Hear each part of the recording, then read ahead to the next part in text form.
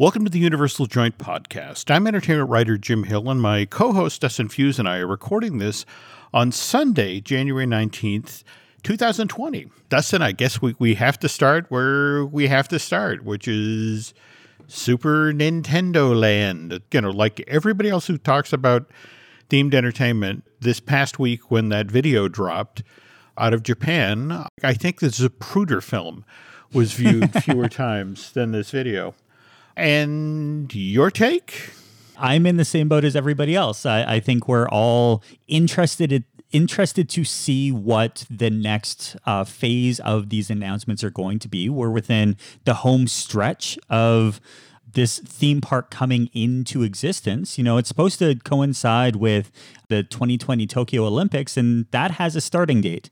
So I'm assuming that the Super Nintendo World that they're classifying as a life-size living video game is going to live up to that incredible video that we saw. But I think the big thing that came out for me was the power-up bands, these wearable technologies similar to, I don't know, let's magic bands mixed in with some tapu and the augmented reality of Pokemon Go. Yeah, but, you know, at the same time, there's that wonderful short video of, I guess, a reporter at the event literally walking up with his band and then leaping in the air and hitting the bottom of a question cube and having it light up and make the noise that everybody knows from the game. Sure. For me, that's the wands, again, from the Wizarding World of Harry Potter. And I'm not saying that dismissively. I know it sounds like I'm saying that dismissively, but it's just, that's another thing that makes being in that world that much more real. I mean, if you're going to create a Nintendo-themed land,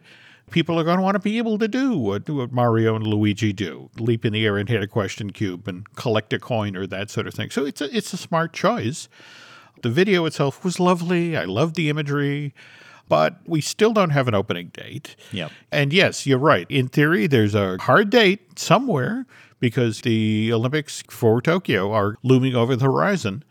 But speaking of looming over the horizon, you can stand on the back lot, you know, or the upper lot and look down to the lower lot in Hollywood and see the construction of what most people in the themed entertainment industry will tell you is the Hollywood version of Super Nintendo Land for the West Coast. But again, in classic Universal fashion, they haven't even admitted that that's in the works. And here's all this steel and concrete rising up out of the ground. So, and you almost feel bad for the tour guides that are doing the tram tours in the backlot, being like, what do we say? Like there is construction. They have to drive past it multiple times during the day. And you look over and be like, so that's coming? And people will be like, what's that? And you're like, well, on your left-hand side, we have the voice. Well, to be fair, I'm not entirely sure if the construction site that I'm familiar with is the one we're talking about here. It's actually behind Jurassic World, the ride. Yes. And I'm pretty sure that's not necessarily on the tram route. These days, you can see it from the parking garage. You can see it from the upper deck. I want to say right from the edge of Super Happy Funland in the Minion area. Yes. They haven't admitted it's coming. And I would bet you, given the way that Universal operates, they won't probably reveal that the Hollywood one is coming till the one in Japan opens, which we don't know when that's going to happen. So, yeah. On the other hand, that one little short video of the reporter jumping in the air and hitting his band on the question cube, that looked cool. That got me excited about the land. I wish we had some more definitive information to share, folks, and hopefully that will be coming in the next few months. But when Dustin and I last recorded the show, the holiday parade featuring Macy's. Yeah. Long time. I apologize for that, folks. But yeah, that the holiday parade was still rolling through Universal Studios Florida, likewise on the West Coast. People were gathering on the upper lot to watch the Hula Day tree lighting ceremony, which happened twice a day during Grinchmas out there. But Grinchmas wrapped on December 29th. The holiday parade stopped running through the Florida park on January 5th. That was 2 weeks ago. So brand new year for the stateside Universal parks, Dustin. The differences between how Universal Hollywood is sort of booking out its time, the events it's got scheduled for the next couple of months, versus what's going on in Florida. This Friday, they start their Lunar New Year's celebration out in Hollywood. And for me, it's kind of intriguing because where the wonky Christmas tree once stood, now they're putting up faux plum blossom wishing trees. Oh, cool. So the idea is you fill out a slip of paper and you hang it from the tree, and that's your wish for the coming year. One of the other high points of this, and I think this is its second year, possibly its third year, but they build a recreation of Poe's village from the Kung Fu Panda movies, and the high point is Mr. Pink's Noodle Shop. Oh, absolutely. This is the duck, Poe's adoptive father from the Kung Fu Panda movies. And it's this wonderful puppet that the folks from Jim Henson's Creature Shop out in L.A. built for Universal. And it's wonderful blinking-eyed, tilting head, beak-moving thing that whoever is performing, or the Universal team members who perform this character are just wonderful. They stay in character. He's Ping from the movie, so he's constantly hustling, trying to get you to buy stuff. Yeah. And the other aspect of it, what's kind of interesting of the Lunar New Year out at Universal Hollywood is you get things like the Minions dressed in traditional Chinese attire, likewise Hello Kitty. It's also very strange, or at least for me, to go to the lower lot to the Transformers The Ride 3D attraction. And there they have Megatron, the walk-around version of Megatron, but he's speaking in Mandarin. So that's awesome.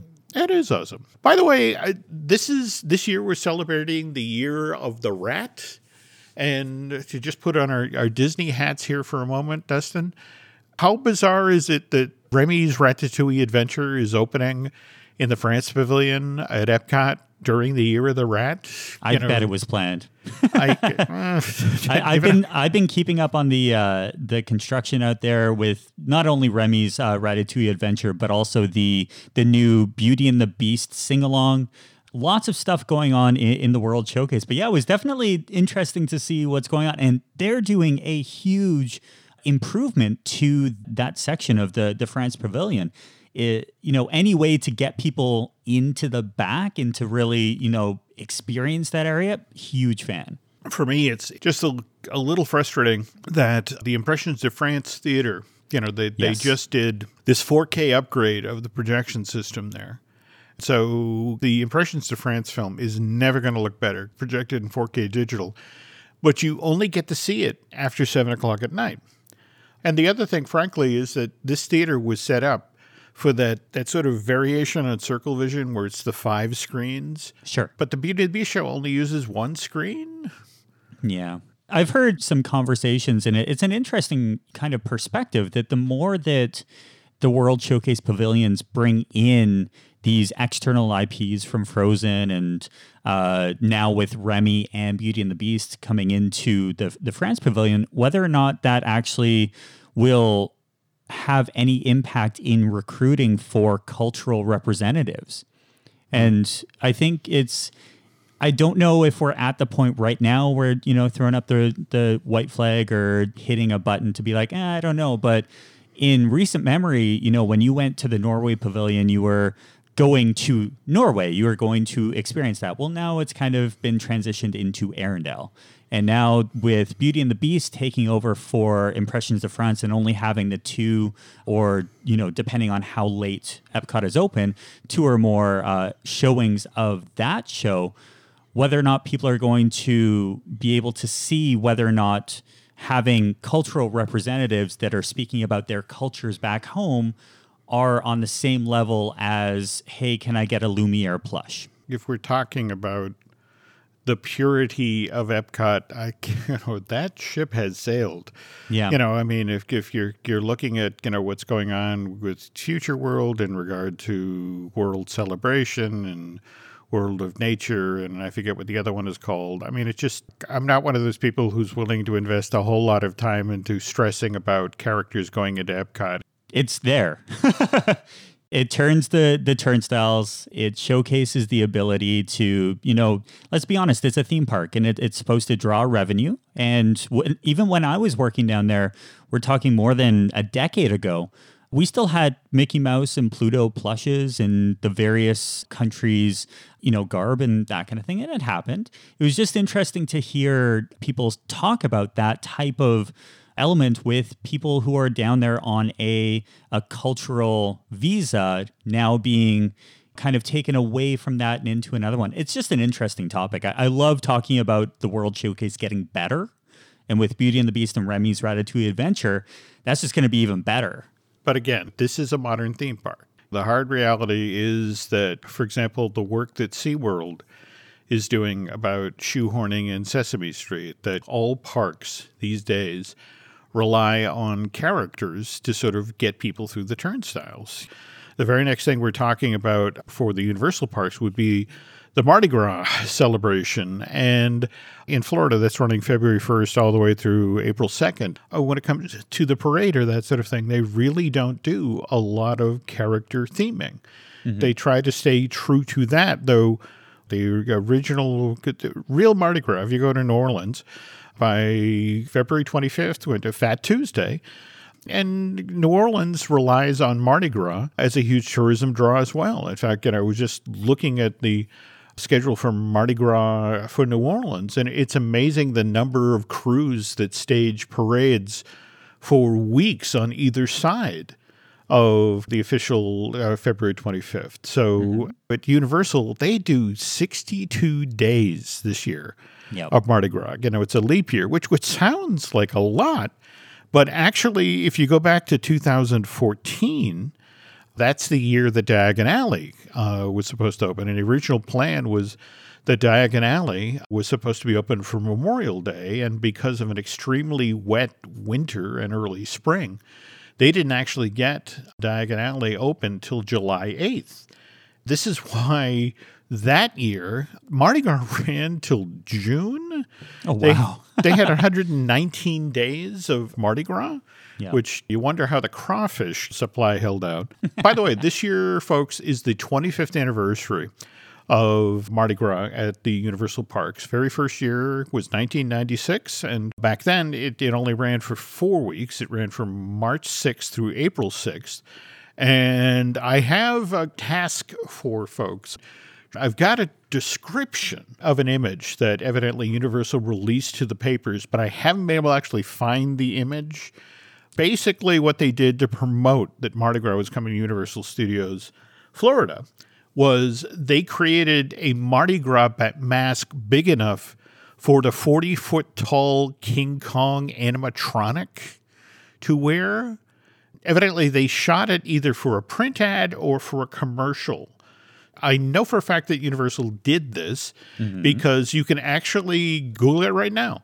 The holiday celebration that they used to do at Universal Studios Hollywood, they would actually dress up the 30-ton King Kong animatronic that was in their backlot tour, King Kong Encounter, the thing you'd roll through the tram. And there's a picture of that figure dressed in a Santa hat and suit, clutching an oversized candy cane. So there had been precedent. They'd done it previously. But somewhere out there, there's a picture of Kong wearing a Mardi Gras mask. So if anybody can find that and share that with Dustin and I would really appreciate that. Absolutely. All right. Now, I have to ask again, because there's kind of a generational difference here between you and I, Dustin. I'm an old fart. And I'm getting there. Well, you have a ways. I'm going over the musical acts they've lined up for this year.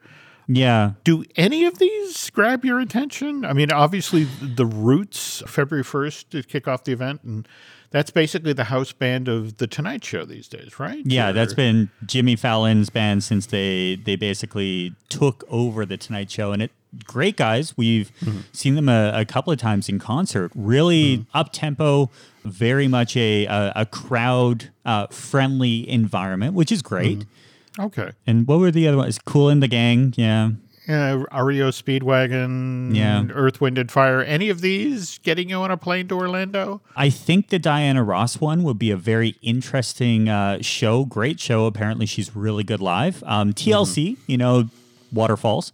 And I think the big one that's out there is Marshmallow. That's a international superstar that will definitely take over that area. But let's be honest, with Mardi Gras, anytime the headliners show up, it is a big draw, not just for folks who are visiting and traveling to Universal Orlando. It's huge for the local annual pass holders. Okay, very cool. So, yeah, they're definitely a big one. Speaking of the annual pass holders, people go to Universal for the Mardi Gras celebration. One of the big parts of it is the parade and the fact that, yes, and that's the thing, that people want to go home with beads. Or toss them into the tree as you're going along the exit movators. Okay, that I didn't know. Have you seen those? No, I have not. Oh, so when you leave City Walk and you're heading towards the parking lots, on the right-hand side, which is the side that area is going, like people are walking towards the parking, inevitably every single night, thousands upon thousands of beads end up on those trees. And it takes Universal a little bit of time to go up there because keep in mind, as you were saying, it's a long event. So because of that, they're not going to go up there every single day. But inevitably, for the rest of the summer, you're going to see beads on the right-hand side as you're leaving the park in those trees, and you'll wonder, I wonder what night that was from. Well, speaking of which, if you want beads to throw into these trees, Universal has made it a perk of being an annual pass holder at that park that you can ride. You can sign up to be on the floats the night you're in the park, and you can throw beads. The way the floats come into the park is they come in from that backstage area next to the horror makeup show. Yeah, Mel's driving. Okay, hang a left, head up Hollywood Boulevard, come to the corner where they enter the production corridor, hang a right, head up the street to New York, hang another right, come to the end of New York Street, then wiggle past Mel's Drive-In, and then go out the same gate that they came in. But here's the thing. When you sign up to do this, throwing beads is kind of an art form. Absolutely. If you're there as the parade floats come in, you watch people learning to do the job. So they either underthrow, so the beads land in the street, or they overthrow, and they literally sail over the crowd to behind them. They're still learning, and they're driving up Hollywood Boulevard. In fact, there's what they call the Little Jester area. Years previous, it's been in front of Terminator 2 3D. Sure. And this year, because of the work that's going on the Bourne Stuntacular. There we go. They moved it to the other side of the street. They moved it to the Brown Derby. But the thing is, you have all these little kids who are desperate for beads, and you have people who are still learning their job. So, a lot of kids getting hit in the face with beads. It's bring ski goggles for your kids. Seriously, if you want beads, especially if you want to have enough to throw in the tree as you're leaving the park, the resort. What you want to do is you want to be at the end of Hollywood Boulevard, up where it makes the turn into the production corridor, headed toward New York Street. You want to be there because, A, that's where the floats have to slow down to make the turn.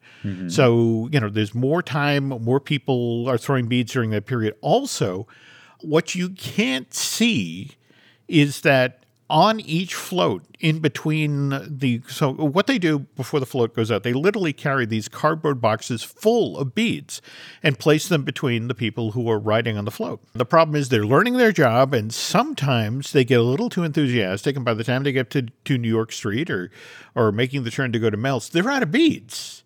Then you get a lot of waving and throw me some beads. And it's like, I have no beads. I'm sorry. I emptied my cardboard box. And if you're on the left-hand side, you can hang out in front of the Today Show Cafe and maybe get one of the Al Roker's chicken biscuit sliders and, just kind of go in between.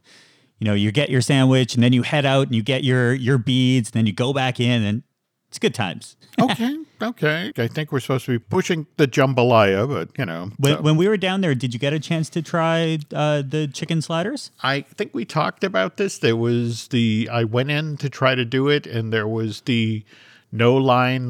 Yes, the no line. Yes, you're right. And it's just sort of like, So, another thing while we're giving folks advice about the Mardi Gras parade. The entertainment schedule is your friend, folks. Be sure to consult that because there are some times that the Mardi Gras parade will be presented as early as 5:45 in the afternoon, and that's because the park is closing at 7. Mm-hmm. There are nights when the park is closing at 9, whether they wait as late as 7:45. And then there are different times that they're doing it because, of course, the concerts that are being presented on the plaza. Yeah, if the concerts are starting at what time, 9 o'clock or so? Yeah, depending on the day, it's going to change. But yeah, all the dates that basically have a concert, it's going to be a 7:45 parade. Yeah. Let's also remember, folks, that because of the parade route, because it basically sticks to the front half of Universal Studios Florida, if you're back in Diagon Alley or you're back at Men in Black, you're not going to be aware that the parade is going on. And you've got little ones who want beads or that sort of thing. Just be aware. Make sure to read the schedule and be in the right place at the right time. Speaking of schedules, though, let's talk about the stuff that's going on at Universal Hollywood while Mardi Gras is going on in Florida. So we have, first of all, we have our Bravo Top Chef and Wine Festival, which is going to be at Hollywood on March 19th and the 20th. And then Peacock Live, which is supposed to be NBC Universal's first ever fan event. Yeah, it looks really cool, actually. Yeah.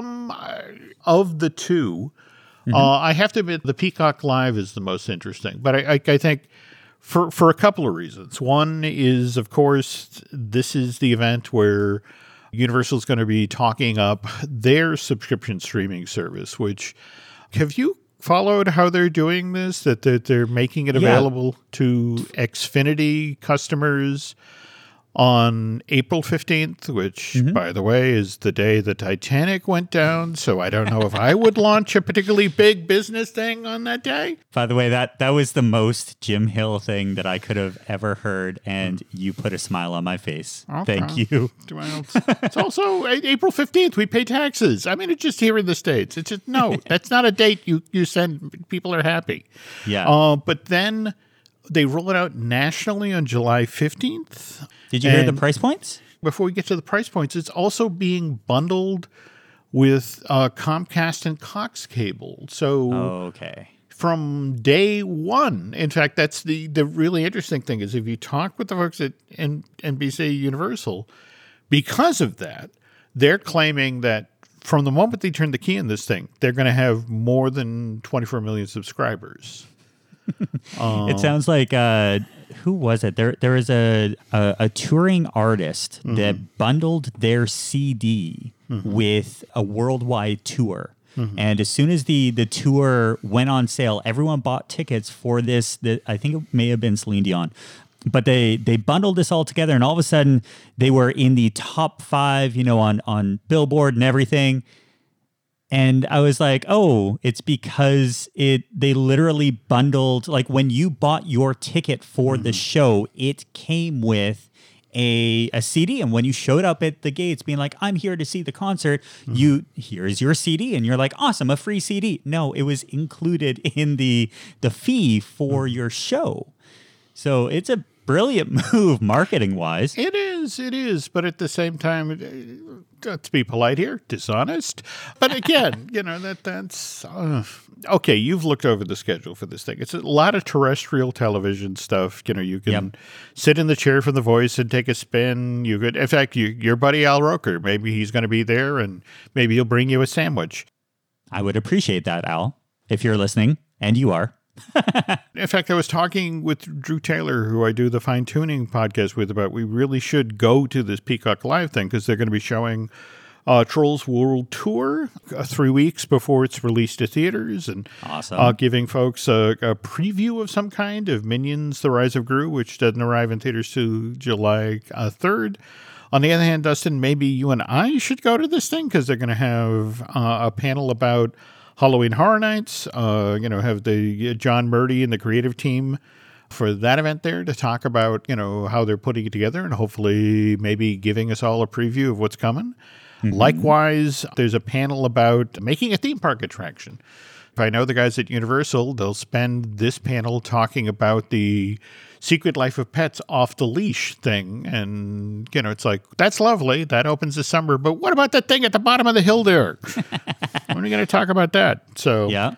there's other cool aspects of this, that you're going to, if you buy the admissions media for the Peacock Live, they are going to let you get down to the lower lot, and as opposed to viewing all of these places like Courthouse Square from the tram, you're going to actually be able to get out and walk around. So they're saying you can interact with sets, props, and costumes. I guess we should mention the price points, and more to the point, these are the early bird prices, by the way, folks.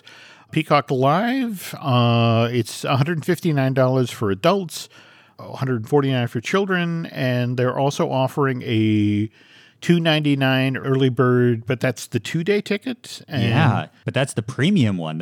And supposedly priority seating for the panels and the presentations. Now, when you see these prices, though, so $159, $149 for the first one, general admission, the premium access for $300. Mm-hmm. The first thing that came to my mind when they put this out was, hey, look, another theme park experience. Maybe they're going to do something similar to D23. Maybe we're going to see the interactivity that comes with those types of events. You get amazing access with people who are in the theme park industry, all of these amazing things. And then you started to realize, wait a second, Peacock Live, they're going to be talking about the streaming service. So you're going to get access to not just theme park stuff. You get everything that NBC Universal is working on. So I was very interested in it. I think the price point works. I think it's not too astronomical, but it's the first time that something like this is going on. No. And I think that the fact that this is the Olympic year, which NBC Universal is the rights holder for the U.S. to actually promote and talk about the Olympics, talk about access. The other thing, and again, I think we should also warn folks that there's demand for this. In fact, for example, the Bravo Top Chef and Wine Festival, they've already sold out of 1 day's worth of the VIP tickets. The March 20th, they've got the VIP tickets, and those are $299 per person per day. They've already sold out. So what we're saying here is that maybe don't dawdle. If this does sound interesting to you and you want to get on the first ever NBC Universal fan event, might want to jump on those early bird prices. On the other hand, Dustin, I'm pretty confident that when it comes to these panels, we're probably not going to get a presentation on either Cats or Dr. Dolittle. And in fact, in a moment, Dustin and I will talk about what went wrong with this most recent Robert Downey Jr. movie. Okay, so Dolittle only sold $22 million worth of tickets, which, when you're a $175 million family fantasy film, that's not a good thing. No. Nancy and I actually did manage to get out yesterday to see this thing. And you look at it and you get that everybody came to the table trying to make a good movie. Universal really wanted this to work, especially in this blockbuster-driven film economy. They loved the idea of getting a new series of fantasy films up out of the ground, especially one that starred Robert Downey Jr., who's just coming off of the biggest movies in film history, Endgame. We had the Eddie Murphy Dr. Dolittle movies, and those did well, and they were actually 3 direct-to-video home premiere sequels, and so it's like, okay, it's safe to move in to go after this property, and it's like, but the problem is everyone forgets the 1967 Dr. Dolittle, the musical. That lost so much money, Dustin, it almost took down 20th Century Fox. In fact, if Disney had its A game, then they could have picked up that studio for pennies at that point. Well, that movie got made back in 1967 because Fox had just released Sound of Music, which is, to this day, it's one of the most commercially successful films ever released in Hollywood history. Year before, in August of 1964, Mary Poppins came out. Then October of that same year, My Fair Lady came out. And so you had these 3 musicals that won all sorts of Academy Awards, that made all sorts of money. And so there was the equivalent of the Oklahoma land rush of everyone in Hollywood getting in the musical business. And Fox wanted a big movie to follow The Sound of Music. And for those of you who know your Hollywood history, the thing that My Fair Lady these days is particularly famous for is that Jack Warner made the decision that Julie Andrews really was a Broadway star but not a film star.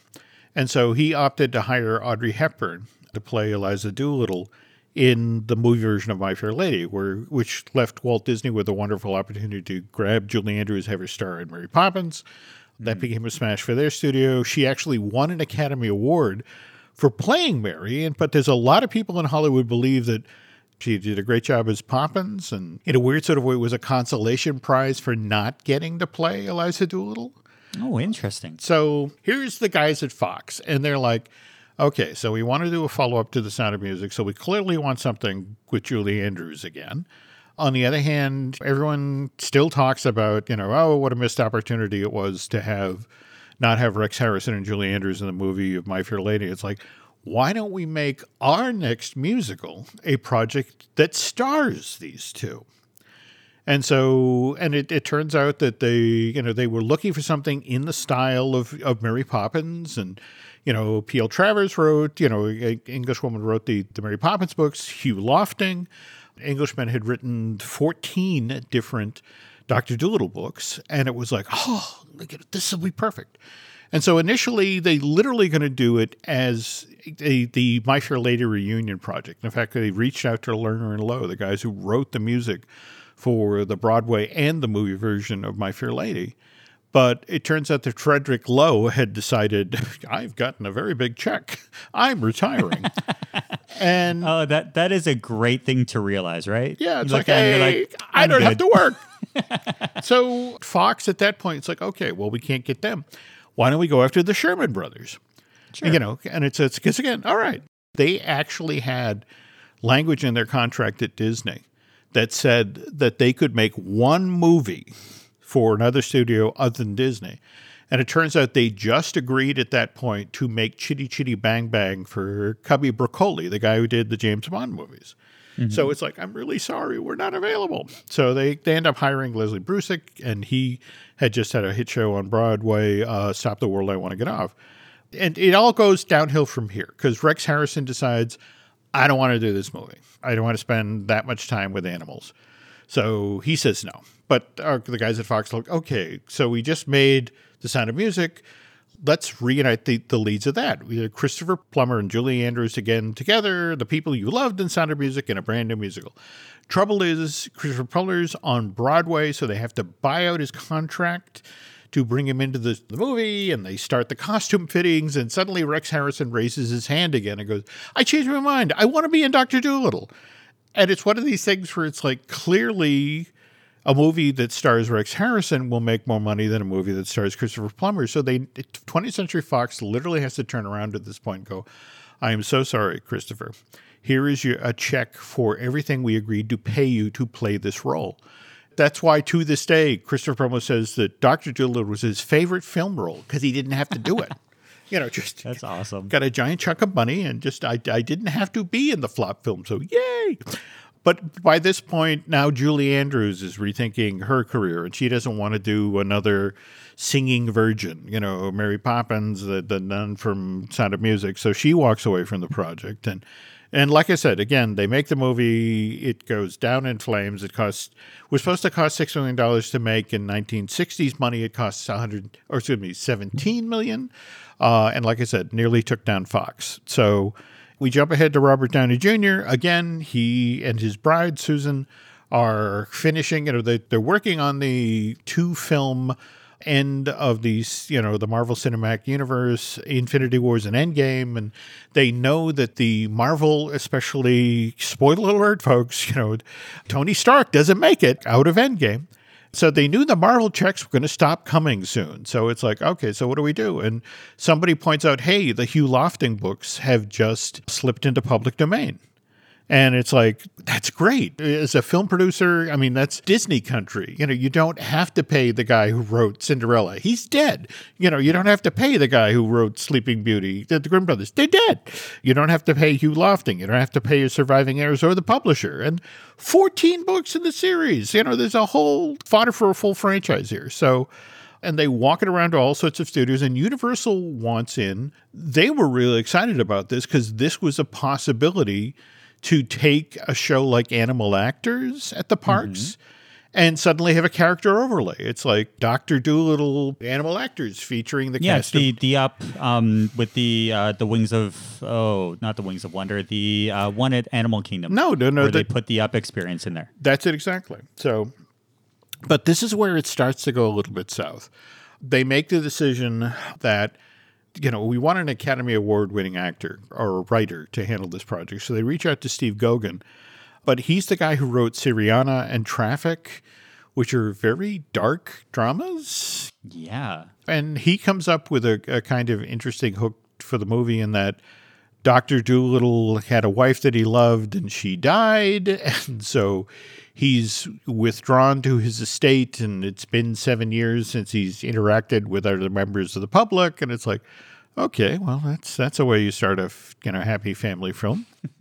And then Robert Downey Jr., I don't know if he was channeling his inner Johnny Depp, but you know how people, when they talked about Pirates of the Caribbean, Curse of the Black Pearl, initially it's like, wow, what Johnny Depp is doing with Jack Sparrow is very daring. And so evidently Downey came across this video of a Welsh doctor that was so odd and that he loved so much he forwarded to Steve Goguen. It's like, I want to do this guy. And Goggen's like, well, okay, sure, yeah, let's do Dr. Dolittle like that. And the problem is that Downey's doing a Welsh accent is so incomprehensible.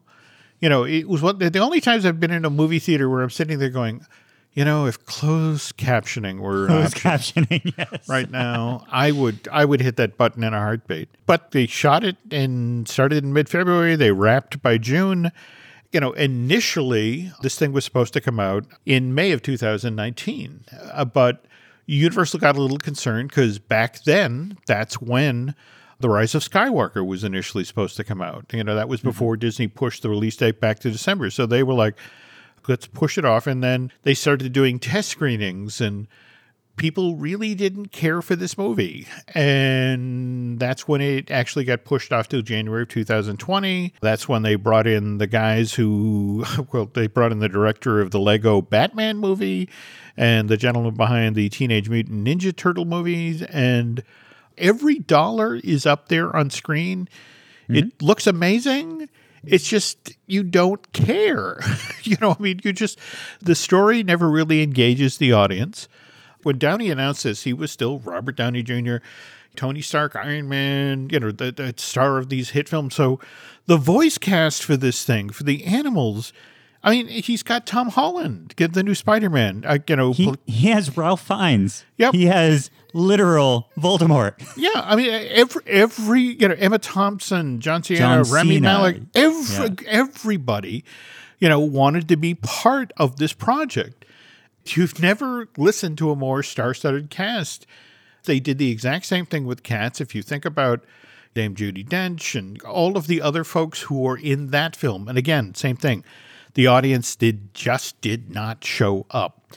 And that's what's especially fascinating for me about what's going on right now, because Universal basically is like, okay, so we got Cats, we got Dr. Dolittle. Have you seen 1917? Have you seen our Sam Mendes movie? Because that was in limited release on Christmas Day and just went into wide release this past January 10th. So we're going to hit that hard for award season. We're going to pretend that Cats and Dr. Dolittle didn't really happen. And then So literally, as we're having this conversation, Jill is watching that movie. Is she really? She went with a friend to there because I'm like, yeah, I'm going to be recording with Jim. It's going to be a great time. But if you wanted to go out and enjoy, the evening, it's a great night. And she's like, I'm going to go and see 1917. Awesome. I would love to hear a response to this because everyone is talking about there's camera work in this thing that is just extraordinary. In fact, it's the predictions are that it's going to do very well on the tech awards side, cinematography, costume, that sort of thing. The way you deal with a film, when you're a studio these days, it doesn't work is you move immediately to the next project. And in this case, the next project for Universal is The Invisible Man. So remember the Dark Universe when they were going to do that interconnected series of Universal monster movies. This is an entirely different take on that. It's not a period piece. It's Elizabeth Moss of Mad Men and The Handmaiden fame. And The West Wing. Yep. She was a huge part of that. That's where I know her from. And this is produced by Blumhouse, which, of course, the modern horror.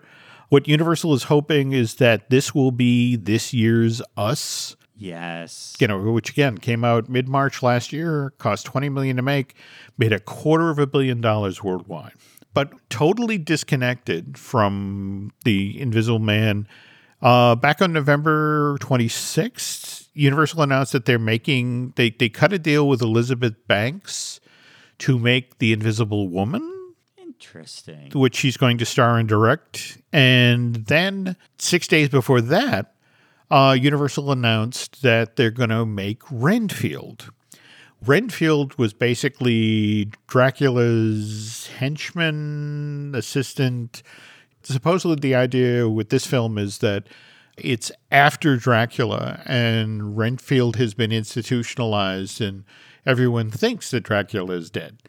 We were just talking about the Halloween horror panel that's going to be held at Peacock Live in, the tail end of March. And one of the more successful mazes at this past year's Halloween Horror Nights was the Us maze. So you got to wonder if, we actually go out and attend this thing, are they going to be talking about maybe the Invisible Man panel that, or the Invisible Man haunted house that they'll be doing for the 2020 edition of Halloween Horror Night in Orlando and Hollywood. That would be awesome. I'm pretty sure we'll be able to get some great questions in. My assumption is that if we head over to the Fast and the Furious section where they're talking about Supercharged, we may be able to get, some ear time with some of those creative team members. But I'm excited to see what's going to come. That is a lot of information. And I think you're right with the idea that Dr. Dolittle mixed in with Cats, mixed in with all these attempts that Universal is putting out there by way of their studios. They're trying. They're putting together the best possible cast that they could and swinging for the fences. Universal is trying a lot of interesting different things. In fact, just this past week, I don't know if you're familiar with the Adventure Zone podcast, the one that the McElroys do. No, I haven't listened to them yet. Oh, it's this wonderfully funny series of podcasts. It's basically three brothers and their dad playing Dungeons and Dragons, but it's full of personality, great humor, wonderful storytelling. But Peacock Live just revealed that the McElroys are teaming with the folks who made Orphan Black to make an animated version of the Adventure Zone for Peacock Live. I guess they're writing a script now, and they'll be looking to put together a pilot. You have to admire that for NBC Universal because it's not a one-size-fits-all thing. It's not like, okay, let's try to make, let's take hit Broadway musicals and try to make a movie. Or, let's take a beloved children's book and try to make a movie. It's like, okay, let's take a podcast and try to make a movie. And, by the way, Universal Joint is available if you want to license the screen rights. And absolutely. Yes. We could take this on the road. We can do a... it wouldn't take that long. Small cast. Okay. So small cast, that's a selling point in today's day and age. Who's going to play you in the movie, though? I think there is me. Well, okay. Hey, there's nothing easier than going and getting a podcaster from Canada. That could work out. I think I've seen that movie. I think Kevin Smith made that movie. Yeah. You know what? Justin Long could play me. There you go. Okay. That's I'm holding out for Josh Gad. But anyway, all right, we'll tell you what, until that shows up at a multiplex and nobody goes. Dustin, where else can they folks find you online? So I'm over at the We Like Theme Parks podcast. Find us on Apple Podcasts and Stitcher and Spotify, everything like that. I'm also over at stepstomagic.com, Universal and Disney trip planning. And obviously over here, anytime that we, Jim and I have the chance to get together and talk about Universal, it's always fun. What else do we have here, though? We've got the Disney Dish with Len Testa. We've got, I think I mentioned, Fine Tuning, the animation podcast I do with Drew Taylor. We also have the Marvelous Disney podcast, which I do with Aaron Adams. We also just recently got a new episode of I Want That out the door, which is about merch at the parks and that sort of thing. And we also have been doing a lot of shows lately with looking at Lucasfilm in regard to, well, the movie, the Rise of Skywalker, The Mandalorian, and the Rise of the Resistance ride that just opened this past weekend at Disneyland. So 17 seconds from what I heard on day one. 17 seconds for them to get all of the boarding groups completely full. Oy, oy. Yep. Well, okay. So, sorry, folks, if you don't hear from Dustin and I for the next few weeks, that's because we're online trying to get our boarding group. So, yeah, we're showing up every single morning. We try, we fail, we get our complimentary ticket, we come back tomorrow. It's the way it works. The life of a theme park fan. There you go. I'll tell you what, folks, if you like what you've heard here tonight, if you could do Dustin and I a favor and head over to iTunes and rate and recommend not only Universal Joint, but also the We Like Theme Parks. And likewise, if you really, really, really like what we do here, if you could head over to Bandcamp and subscribe, well, again, that helps get us out to Anaheim to stand in line and not get a boarding group. Thank you for listening. And hopefully Dustin and I will be back with a brand new edition of Universal Joint soon.